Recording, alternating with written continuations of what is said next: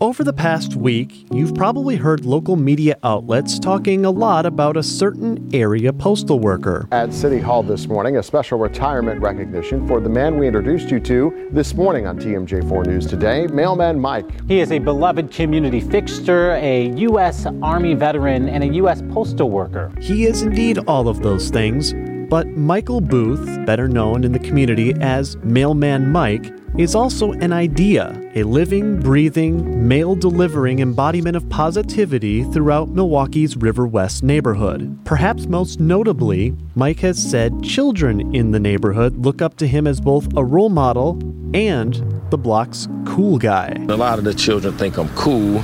So when you're cool, you know, they try to emulate what you do. So it's very important that I send a proper example. They're not my biological children, but they're all my children. That's the way I was raised from the community. But Mike wasn't always destined to deliver mail. The youngest of 13 children, he graduated from Whitefish Bay High School and pursued military service in the Army. That part of his life ended in 1992, and soon after, a car accident forced him to reassess his life plans. The post office offered good health care, and so in 1993, he dropped his first letter into a Riverwest mailbox. Fast forward 30 years later to Milwaukee's City Hall, where Common Council members have organized a proclamation honoring Mike's career. I just want to first of all give a huge round of applause to Mailman Mike for his service. I'm just a guy at work trying to have a good time every day. I really don't think I deserve all this. We got a lot of good teachers, a lot of good bus drivers, a lot of good crossing guards out there. I have to wake up every day and go to work, so my treat to me is to have a good day.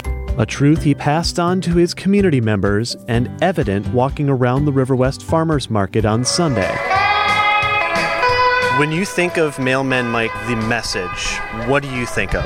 I think of positivity, of making the best out of your situation, bringing a smile to somebody's face when they might need that extra smile. To help build a community and help reinforce those community values within Riverwest. As a member of that Riverwest community for the last few years, I've heard and seen many anecdotes about Mailman Mike's contribution to the feel of the community. Riverwest has for a long time been a melting pot of people groups, ideas, and various backgrounds in the city, a daily conglomeration of people making each other's days better by being themselves. In a world that seems full of bad news sometimes, Mailman Mike inspired his community to shine through the negativity, treat one another with respect, and never forget to smile. So it's probably fitting Mike left us all with the biggest smile of the day Sunday. I gotta be at work. I need the money. Well, I don't need no money. Y'all have a good day. Enjoy yourselves. Same to you, Mailman Mike. Adam Roberts, WTMJ News.